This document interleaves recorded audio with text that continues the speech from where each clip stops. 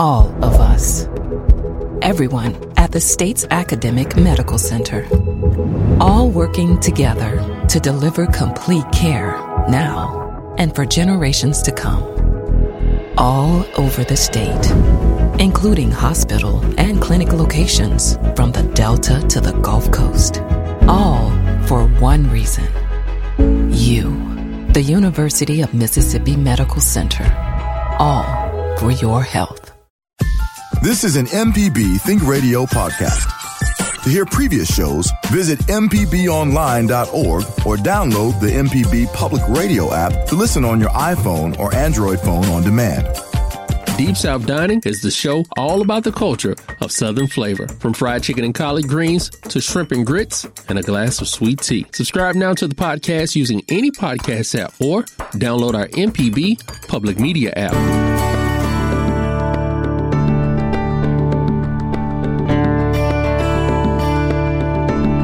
From MPB Think Radio, this is Southern Remedy, where the doctor's always in. I'm Dr. Jimmy Stewart, professor of internal medicine and pediatrics at the University of Mississippi Medical Center. And this is your Southern Remedy program, where you get to call in with any and all questions that you might have to prepare yourself for the big day of Thanksgiving and other medical problems as well. But we might be, if we don't have a lot of callers, we might squeeze some of those tips for how to make the best out of your holiday season from a medical standpoint. But the number to call right now for any type of medical question, whether that is a new symptom, new medication, or diagnoses that you've been given, if you're not able to call in, please email us. That email address is remedy@mpbonline.org. Hope everybody's having a great week. If you're listening live, this is the day before Thanksgiving, and certainly a lot of good things that go on during Thanksgiving celebrations, but also some things to sort of watch out for, and we'll maybe cover a lot of those.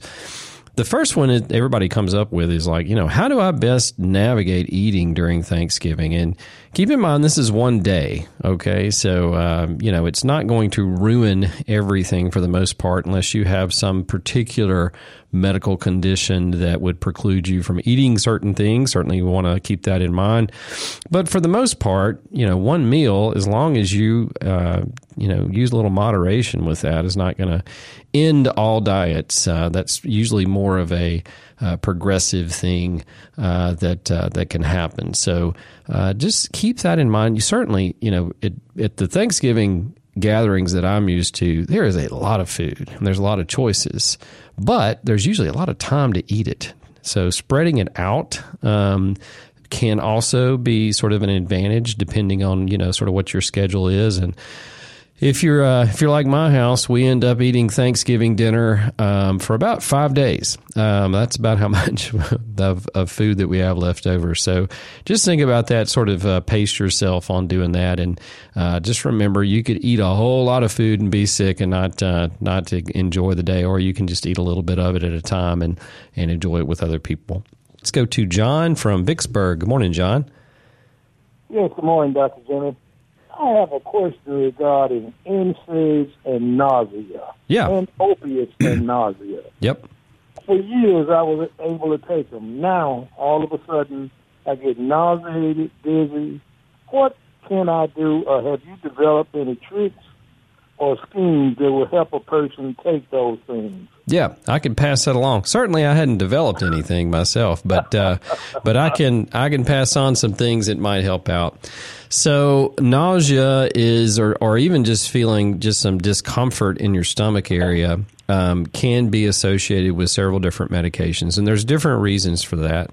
The two specifically that you mentioned, the NSAIDs, and those were things like ibuprofen, Advil, those kinds of, over-the-counter medications, or even prescription ones. So there are some others that are in sort of similar categories, things like Celebrex or Meloxicam, that they can cause some nausea when you take them. And also, you mentioned other pain medications, certainly those that have oxycodone in them or have other narcotics. And there's two basic mechanisms that can sort of cause those problems. Any medication, some people just get nauseated when they take medications on an empty stomach. And that's really just because of not having sort of a balanced amount of material in there, that some people are just a little bit more sensitive to certain things that they eat. Yes. And that includes medications. But in the cases of these two types of medications, certainly NSAIDs have been known for a long time to irritate the gastric lining, the lining of the stomach. And they do what they really interfere with. And it's usually not the first time you take it. If you get immediately nauseated when you take it, it's probably more of just taking that pill or that capsule or tablet. So, but if it goes on after taking it for a while, it can interfere with that protective covering that's on your stomach wall that protects it against the acid production. So the pH of our stomach is around 2, which is pretty acidic to break down food. It's supposed to do that. But in cases where you have a break in the normal mucus layer and all the different materials that are sort of produced on that inner lining of the stomach, if you have a break in that, or the body's not able to do it, like if you're taking NSAIDs, then that can put you at risk for having some nausea and gastritis, where you really are feeling sort of a pain or a gnawing feeling in your stomach or even your esophagus. So that's one mechanism. Now, the oxycodone medications oftentimes produce nausea, and that can be through a central mechanism when you take them, that they can affect, just it sort of activates those centers in your brain a little bit, or it can be sort of a local irritation, and they can also slow down how quickly food particles move through your GI tract. As far as ways to deal with it, taking both those medications with food sometimes helps, and that takes care of everything. Because again, you're sort of buffering that local effect of them when they hit the stomach. And that is recommended for most medications. There are some medications like thyroid medications that don't do too well as far as absorption, and certainly you have to watch out other things that you take with it. And then beyond that, you might have to take other medications while you're taking those. If NSAIDs are required for a certain amount of time, first of all, just keeping in mind that it's best if you're just taking theirs for a limited amount of time. I know a lot of patients, they're taking it for good reasons longer than that you might need to take another medication to help out with some of those side effects. Like sometimes for some people who just have nausea, taking something like Pepcid or even Prilosec or omeprazole, those medications can decrease that gastric pH, or actually increase the gastric pH, decrease the amount of acid in the stomach. And that can help out. But those are, a couple of things. But the simplest thing is just try it with a little bit of food when you take it, and that might alleviate 90% of your symptoms right there. Let me ask you, what about Zofran? Someone told me to try Zofran. Yeah, Zofran's a great medication. It was initially developed as a nausea-type medication to prescribe for nausea around surgeries. So, for instance, it's pretty common with anesthesia. If you go into surgery and you've got that sort of, you're coming out of surgery and you get nauseated, again, a side effect of some of the anesthetic medications. That medication was derived to treat that and to treat patients who were being treated for cancer. And a good thing about it is it's less sedating, much less sedating than, say, Phenergan, which is that older medication that we used to give quite a bit. Right. And has much less side effects than others. And it is a good medication to take, particularly if you have just really intense nausea. And certainly if it's medication related, it should work just fine. One quick one: should you take all of that together, like Pepcid or Prilosec with the NSAID, or would you take one?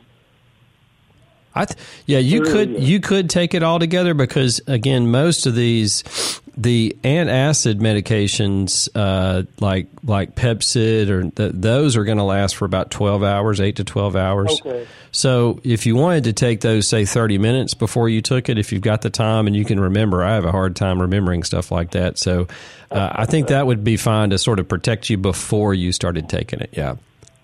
All right, Dr. Jennings, thank you so much. Have a great holiday. You too, John, and thank you for calling. And I know a lot of people, they tell me, hey, I'm always, what time are you on? And I tell them 11 on Wednesdays, and they say, I really don't have time to listen to you then. Is there another time that it replays? And I tell them that probably the easiest thing to do is to just go to your favorite podcasting app and look for Southern Remedy. You can download the Southern Remedy app there and listen to all of our programs at your leisure as you're driving to work or home in the afternoon. You can certainly replay those. Sometimes our listeners only get a little bit of a snippet of something, and then they write to us and say, hey, how do I get that the last part of that conversation or the first part of that conversation? Is there a way I can go back and listen to that? And that's an excellent way to do that. You could always go to the archive, too. If you go to mpbonline.org and search for Southern Remedy, we do have those programs archived pretty quickly after they air.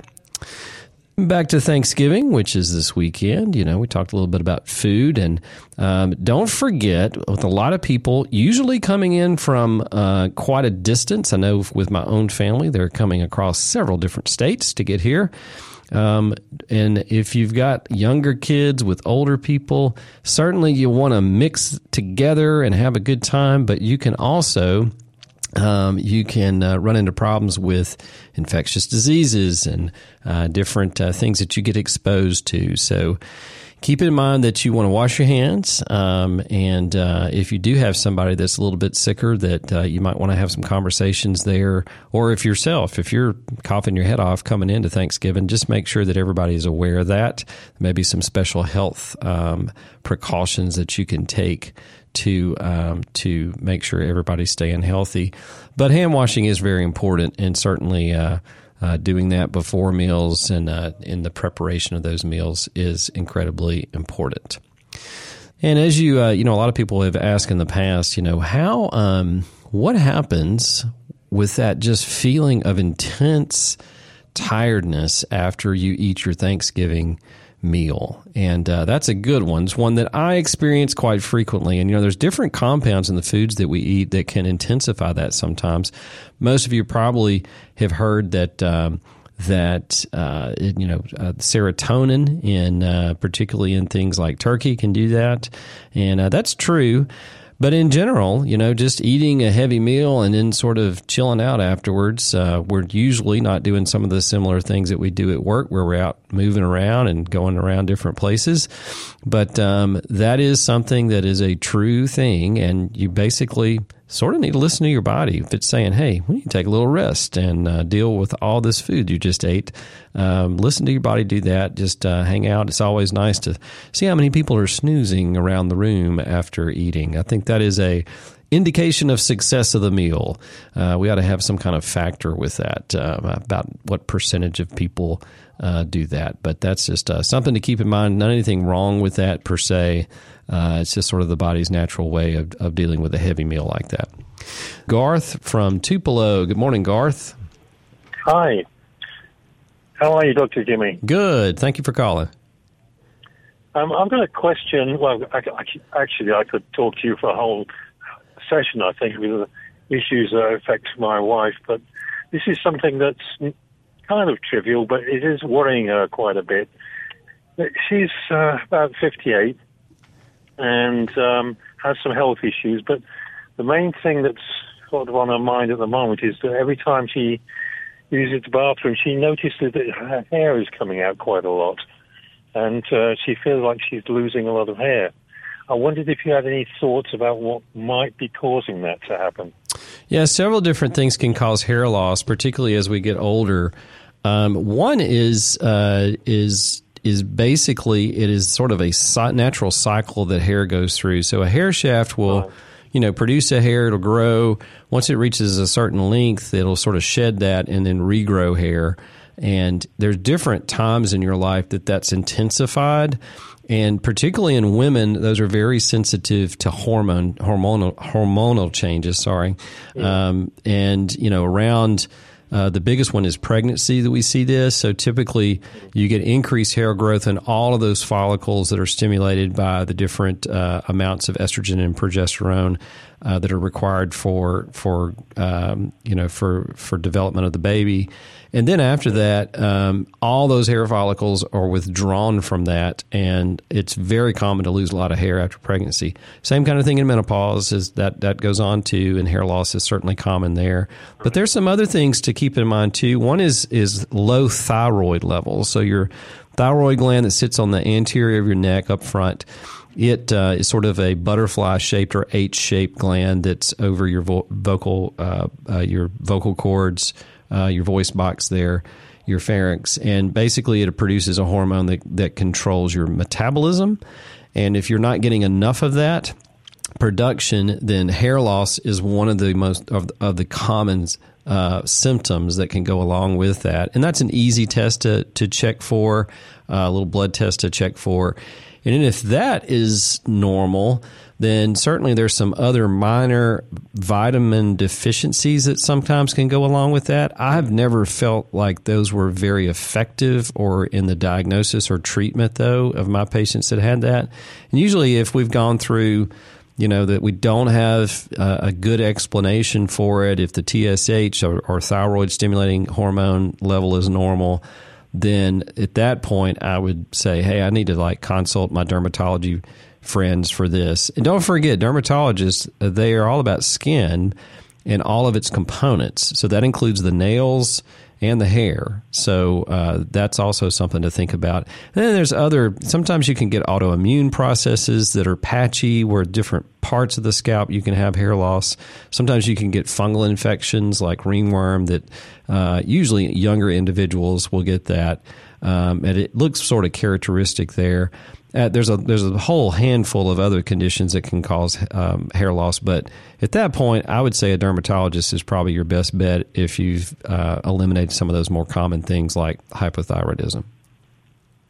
Yeah, that sounds very interesting, actually, about the thyroid, because she has been concerned a little bit about her thyroid at point.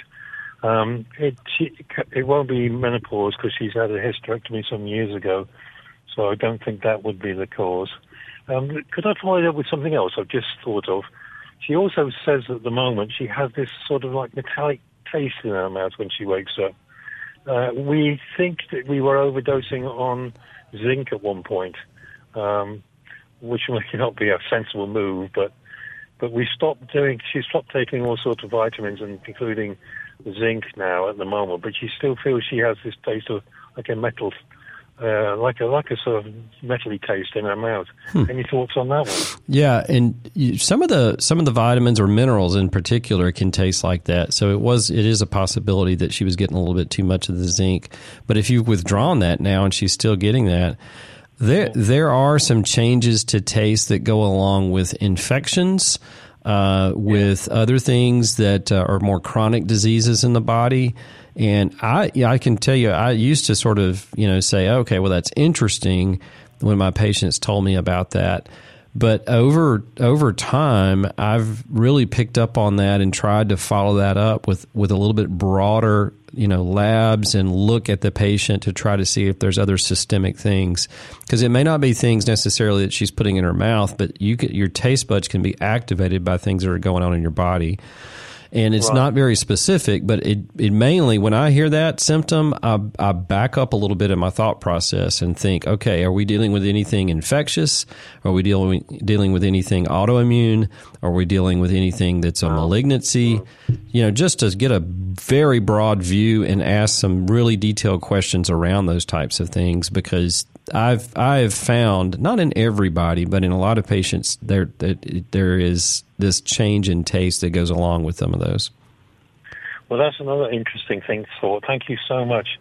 I mean, she has some issues because she doesn't have an inferior vena cava that we discovered recently, and so she's one of the rare people with that problem, and I think she suffers a little bit with blood flow around her body. Not to mention all the other things that she's a bit of a unicorn, really. Thank you for your time. I really appreciate talking to you. And I've been wanting to do that for some time about some of the issues. So maybe if you have more time in the future, I'll give you another call back and talk about some other things. Absolutely. That'd yeah. be great. Absolutely. Thank you for calling, Garth, and we wish you a good holiday season. Let's go to Elizabeth in Kansas. Good morning, Elizabeth. Good morning. What's your question this morning? Well, my question is, I've been having a lot of abdominal pain on my upper area of my stomach, and it seems like every time, no matter what I eat, I get bloated, and the pain, it just gets so intense. I have lost like maybe 20 pounds since I've been having this issue. I have went to lactose tolerance milk. I went to gluten-free on food, and that is not helping. At times, it just I position into a fetal position because it's so painful. There are times with my bowels I've been having problems, like sometimes I'll have diarrhea, sometimes constipation. So I went to the doctor because I thought maybe I had IBS-C, but he claims that I don't have that. So he did some blood tests, and there was nothing that showed that I had infection. So my question is, what else can I do for this abdominal pain? It does not go away. Yeah, that can be a sneaky one that can, it's incredibly difficult to manage and sometimes difficult to diagnose what's going on. Certainly, it sounds like they've looked at some of the more common things. And I think you cut out just a little bit. I think you said irritable bowel syndrome. Is that what you were talking about? Well, that's what I thought, and that's how come I went to the doctor and see whether if I had IBS-C.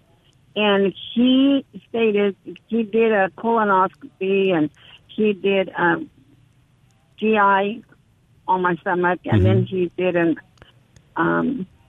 went through inside my abdomen and see whether if he could find anything. But so far, I didn't. He said that everything was okay. That I didn't have no cancer or polyps. So I don't know. He's like, we don't know what else is going on. Yeah, and you know, irritable bowel syndrome is one that we don't have a definitive test for. So it is a diagnosis of exclusion. In other words, you have to exclude other things. So it doesn't surprise me that you might still have that, and because there's not really a test for that. Now, inflammatory bowel disease, that's a little bit different, and then there's a combination of test and the colonoscopy and the EGD that you described, where they actually go down and look, can help with that.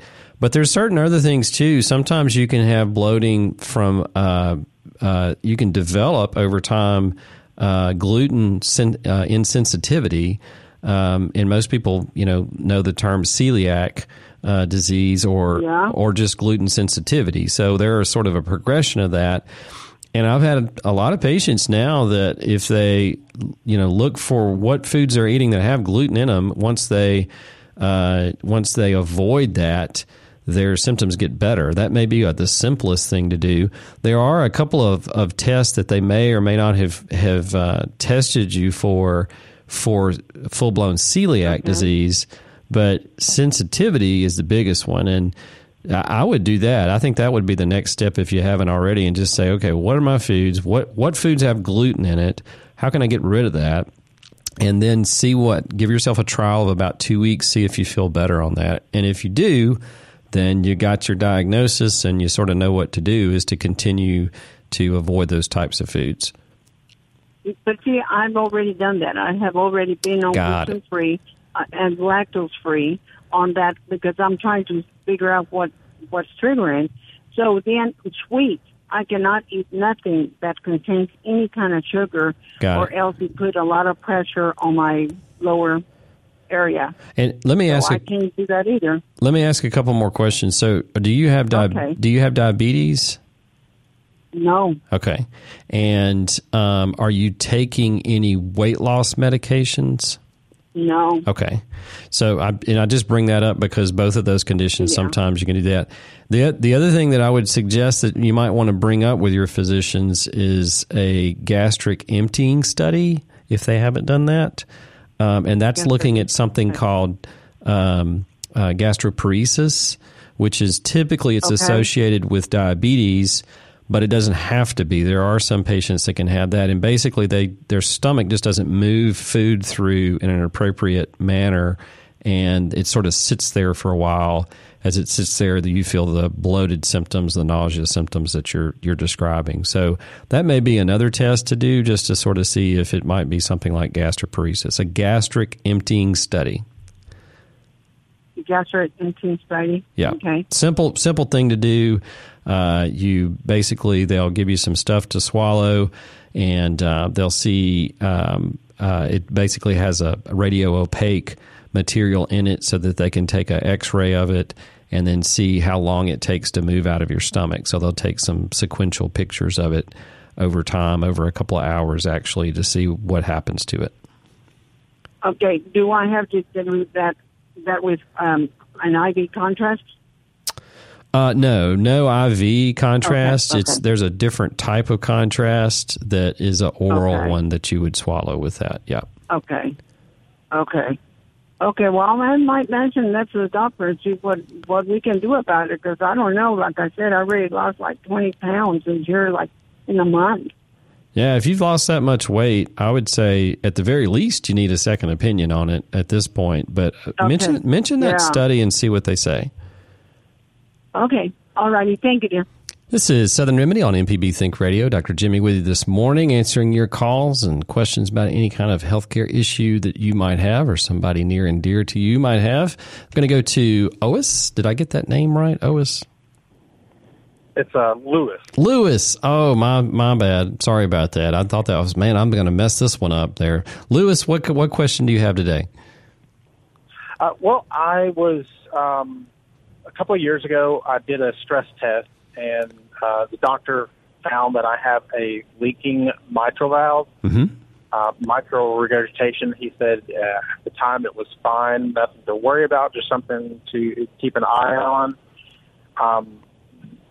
Within the past probably 6 months, I've noticed things that just don't seem right. And yesterday, I was moving a box into the attic. It probably weighed about 50 pounds or so. And once I got the box into the attic, I had to stop at the top of the stairs and come back down. I was out of breath, and I began to hyperventilate. And after that, I was done for the rest of the day, just felt very fatigued. And things like that seem to happen quite often when I exert myself. Is that something that could be related to the mitral valve, or not at all? If they've... Well, it's so, from a mitral valve standpoint, so I know you probably know this, but just for our other listeners, so the mitral valve is the valve between the left atrium and left ventricle. So it's between one of the top chambers of the heart and the lower chambers of the heart. And it's the last valve within the heart system before that blood is pumped out, and then it goes through the aortic valve after that. So the mitral valve is really to make sure blood doesn't backflow into that upper chamber and then back into the lungs. And there's two different things that usually goes along with that. One is just mitral valve prolapse, and that means that valve sort of balloons back up into the cavity of the left atrium, but it doesn't really leak. So there's not a whole lot of blood flow that's going backwards through that. It closes appropriately. It's just sort of prolapsing. It's ballooning back up into the atrium. That is usually a benign condition that unfortunately is also, a lot of people will say, I feel it and I get sort of anxious with it. So there is an association of this feeling of anxiety and palpitations where your heart's sort of fluttering. But it's usually not a serious thing from the heart standpoint itself. It just feels that way. Now, mitral regurgitation is when that valve doesn't close effectively and blood flow is going back up into the atrium. And the way that you look at that, a stress test, there's a couple of different stress tests that you can do that can look at that, and then an echocardiogram. And sometimes they'll do both because it really shows you that valve area. It shows you how much blood is going back up into the atrium. If it's mitral valve prolapse, I would say these symptoms probably don't go along with that. But if you had mitral regurgitation and they said, that's what you have, it might warrant some further investigation. And things can change too. Like those valves, they are attached to the walls of the muscle of the heart. And sometimes you can have, stretching of those, if you want to think of it as sort of little ropes that are attached to the wall of the heart to help anchor them down with time. Or you might have damage to the interior wall of the heart. So, the symptoms you're giving me with that diagnosis, I would at least, unless they just did this test on you, I would just at least run it by them, because if that mitral valve, if there's some progression of it, they need to check that out. And that's an easy test to do. That's something they can do probably in a cardiology office pretty quick with an echocardiogram. If the blood flow is not regurgitating back up into the ventricle, that's probably not what your symptoms are coming from. Okay. I appreciate it. All right, Lewis, thank you for calling. Food poisoning, please. I hope nobody gets food poisoning, and I hope I don't bring that down by discussing it on anybody. But it can happen, and usually it takes two different forms. So when we generally speak about food poisoning, that's usually a self-limiting gastroenteritis where you ingest either the production of bacteria that have been inadequate, of food that's either inadequately prepared, or it's been sitting out for long periods of time, and bacteria have sort of taken up shop and started having a little party of their own on that food. And the bacteria themselves, if you ingest them, sometimes they can cause problems once they get in there. That's usually, again, a self-limiting condition of about 24 hours, sometimes a little bit longer than that. But the other one is preformed toxin. So in the classic potato salad event, which I know is not a big one, I think, with most people this time of year, it's more so in the warmer months. But hey, we're in Mississippi; it's always warm. But that's where you have something that has been prepared appropriately, and then it sits outside. And if you have bacteria that produce a toxin, and certain types of bacteria do that, that toxin stays there. And some of it is either heat stable or is sort of a little bit harder to get rid of, even if you heat stuff back up. And that toxin can cause those effects. Usually that's a little bit more self-limited, say 6-8 hours of the symptoms of gastroenteritis. Nobody likes that. Biggest thing is making sure that you're hydrated, that you can at least keep stuff down. If you can't, most people, if they don't have any chronic medical conditions, and kids for that matter too, do okay. In the first couple of hours at least. Rest helps. Certainly there's some medications like we mentioned Zofran, other for a different type of situation, but that would be a good one to take. Or Phenergan that might decrease those symptoms long enough for you to keep stuff down. But those two things are again, very common with gatherings where you have a lot of food. But viral infections sometimes can do that, but those take a little bit more incubation time usually in bacteria, the ones that you see the day of or day after. So just keep that in mind. Again, food preparation's good, a good idea, making sure it doesn't sit out too long on the countertop, that you put it back in the fridge so that you don't grow those other little things, and give them an opportunity to party with you. You don't want bacteria doing that. Let's go to Virginia for Meridian. Good morning, Virginia. Good morning. I was diagnosed with multiple myeloma in April of 2022, and by this year in April, and maybe a couple of months later, I was in remission. But I have bone damage in my back, and I've been told that I'm going to just have to have pain for the rest of my life. Is there something that I can do to relieve some of this? It usually happens after I've been active, nothing more than cooking or picking up something that's rather heavy. And I am on Zometa, which is a bone-building medication. And I don't know, I think I'm a little hesitant to do exercises because I don't know if I'm going to do more damage. Right, yeah. Oh. Yeah, it can be very... I get the hesitation because I've seen that in my own patients who've had multiple myeloma. Yeah, there are some things that you can do, and I know it sounds like you're very up to date on your multiple myeloma diagnosis and sort of the things that are going on.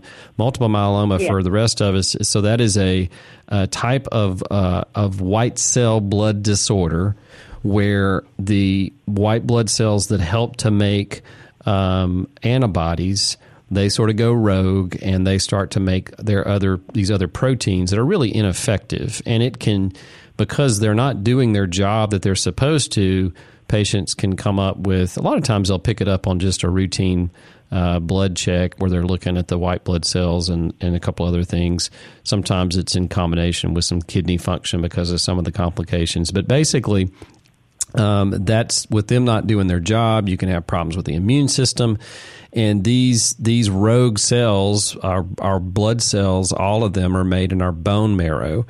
And once you get a lot of them doing that with multiple myeloma, these multiple myeloma cells, they basically are sort of eat away the bone, and you get these almost like little bite marks. And when you look at it on X-ray on the bones or CT scan, and even with good treatment like Virginia's having, you can still have those places in the bones, that were sort of replaced by these myeloma cells. It can persist and have pain because oftentimes you can lose a little bit of mass with that. There's several different medications. Virginia mentioned one of them to help rebuild that bone over time, but that is a long-term process, and oftentimes the pain persists with that. Virginia, were you referred to a pain clinic? At one time when all of this first started. Yeah. But not since. Right now I'm trying to control it with arthritis strength Tylenol, which of course helps, but there are times when I can turn over in the bed and I feel like somebody's stabbing me in the back. Yeah. And I'm scared to move right or left. Right. Couple of ideas. I do think that might be a good just a check-in at this point, because there may be some things that they can do to help you with the pain. If you get the okay from your doctor, though, I do think some types of exercise, I wouldn't just jump into it. So I get the hesitancy that you have, but it will help to stabilize those bones. In other words, if you can do some specific things that maybe physical therapy or have evaluated you and have you doing, it can help prevent further bone loss, and it might even help strengthen those bones because you're putting a little bit of pressure on them. But there may be some things to do. I mean, certainly we know that if you have this type of bone loss or bone damage, if you do sit around and you don't do as much, it's going to get worse, even if you are taking some of the other bone stabilizing agents. The other thing that you're probably already taking is calcium and vitamin D. You want to have those constituents that the cells that build up that bone need to sort of build that back up. But I think it would be worthwhile to talk to somebody in a pain clinic situation, referral to them, just to check in with them, see if there's anything you can do, and ask your doctor, how much exercise can I do, and will you send me to physical therapy to design a program specifically for me? Okay. That was going to be my next move. Yeah. Try to get into physical therapy some way. Of course, I'm also old. I'm 84. Even better to go to physical therapy. Even better to go to physical therapy. We know that is very effective. Don't write yourself off. Okay. All right. Thank you so much. I appreciate your help, sir. Yes, ma'am. Thank you for calling, Virginia. All right, we're going to go to Belle from Columbus. Good morning, Belle. Hello? Yes, ma'am. You are on the air with Dr. Jimmy. Okay. I have a question about Eliquis. It's a blood thinner. Yes, ma'am. It's very, very, very expensive, and I've been diagnosed with atrial fibrillation. Yes. And that's the only medicine that they have given me so far, but it costs so much, I've got to go to something else. And I wondered if you recommend anything else would. Yeah, there's some other solutions for that. So, it is a blood thinner, like you mentioned, and it's one of the newer ones, which is why the expense is one of the reasons why the expense is so high. So its advantages is that it has a little bit less of a risk of bleeding. than some of the older medications like Coumadin or warfarin is another name for that. And it's a lot easier to take than some of the other ones that are injectable. So we did have a lot of these anticoagulants or blood thinners that you had to inject twice a day or even once a day. So this is something that's oral that you can take. But the price is a big deal, and the way I usually handle this is if I feel like a patient needs this, and certainly atrial fibrillation is one of those conditions that we use Eliquis for to help prevent a blood clot formation because of the AFib, then I always get my pharmacist involved to look and see what my patient's insurance is to see what it's going to cost. There are some cost-saving mechanisms that are sometimes available that your pharmacist could probably help you navigate if you haven't already looked into that. If you have looked into that, there may be some other alternatives that may not give you as much protection, but they may give you some protection. So we have some other types of blood thinners. They're all a little different in how they act, but there's another example of one would be Plavix or aspirin. Yeah, I've heard it. Yep. I've heard of that and Plavix, but I wasn't given a choice. They just put me on here, and if I've got it right, the AFib is not really bad. It's just that it comes on, like I may have it and not have another spell for 3 years or something like that. Yeah, and that can be as bad from the risk of a stroke in particular, with a blood clot that sort of breaks off and goes downstream. So certainly, and again, the Eliquis is not treating the AFib; it's treating some of the potential risk and side effects of the AFib, which would be the blood clots.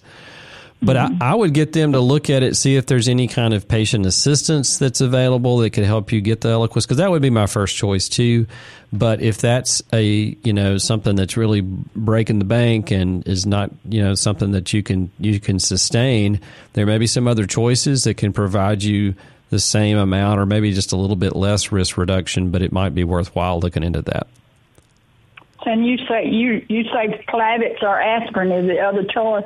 Yes, those are two other choices that you might, can use, but there may be some others too. Just ask your physician, hey, I was thinking about this, talking to some other people. Is there something that would be at almost as much of a reduction in risk, of an alternative, and see what they say. But those are a couple of others that might be something that you could take. Yeah, well, he had mentioned Coumadin and Coumadin might be another one too. All right, Belle, sorry about that. We got to cut you off because that's all the time we have. Thank you for everybody that called in today, and have a great holiday season. Stay safe out there and enjoy the company of others. This has been Southern Remedy. I'm Dr. Jimmy Stewart, professor of pediatrics and internal medicine at UMMC. Southern Remedy is produced by Kevin Farrell, and the podcast producer is Abram Nanny. This is an MPB Think Radio podcast. To hear previous shows, visit mpbonline.org or download the MPB Public Radio app to listen on your iPhone or Android phone on demand.